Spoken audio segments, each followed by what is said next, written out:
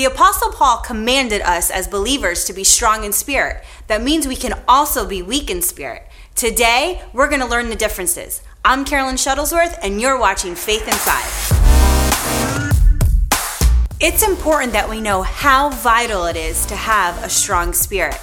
Once we get saved, it doesn't end there. Having a strong spirit makes us bold, more open to receiving from the Lord, helps us make better decisions, and resist the enemy that's sent to destroy us. So let's look at the differences between a weak and a strong spirit.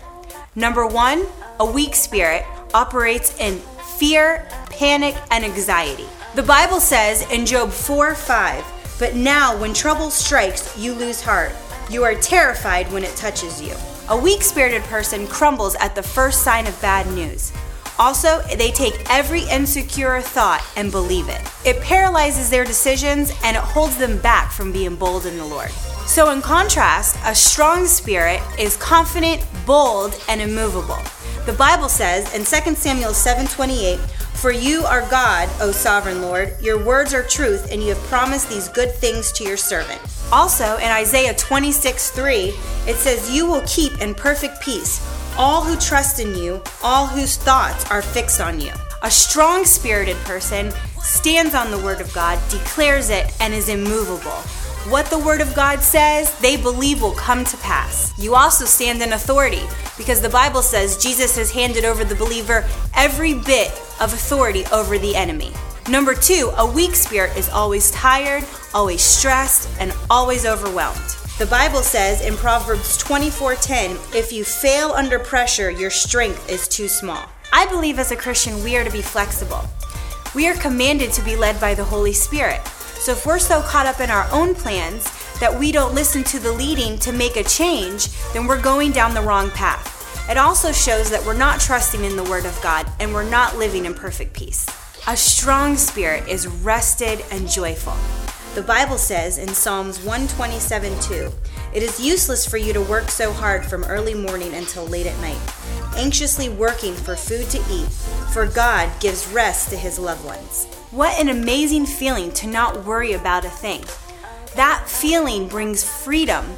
That freedom feeling brings joy, and joy brings health and happiness into your home. There's not a night in our home that we go to bed with trying to think about something for the ministry or in our personal lives that keeps us up. We sleep like babies. And then the peace that you hold and the joy that you have can also flow into your home and into others. There's not one time in the 8 years that any of our kids have come to us saying they've had a nightmare. They sleep in perfect peace. So having a strong spirit not only edifies you, but others around you.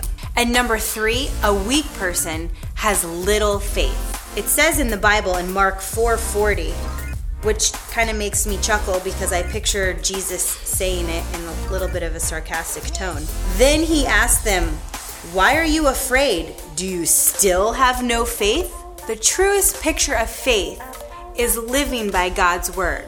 What are your actions? A weak spirit, instead of making decisions based on the word of God, makes decisions based on the outlook of the natural. And a strong spirit will not give up. No matter how long it takes for something to manifest that they've been believing for, doubters won't move them, bad news doesn't move them. They're strong in spirit. When Paul commanded the believers to be strong, he also told us how to do it. He said to put on the whole armor of God. That consists of 2 main things: righteousness and the word of God. The Bible says in Acts 20:32, "And now I entrust you to God in the message of His grace that is able to build you up and give you an inheritance with all those He has set apart for Himself." So we know that the Word of God has the power to strengthen us. It says in Hebrews that the Word of God is alive and active. So I encourage you today to stand on the Word of God, keep pressing forward for what you're believing for, and build that spirit man to be very strong. Hey guys, thanks again for watching Faith in 5. If you have any questions or comments, leave them below. I'll see you next week.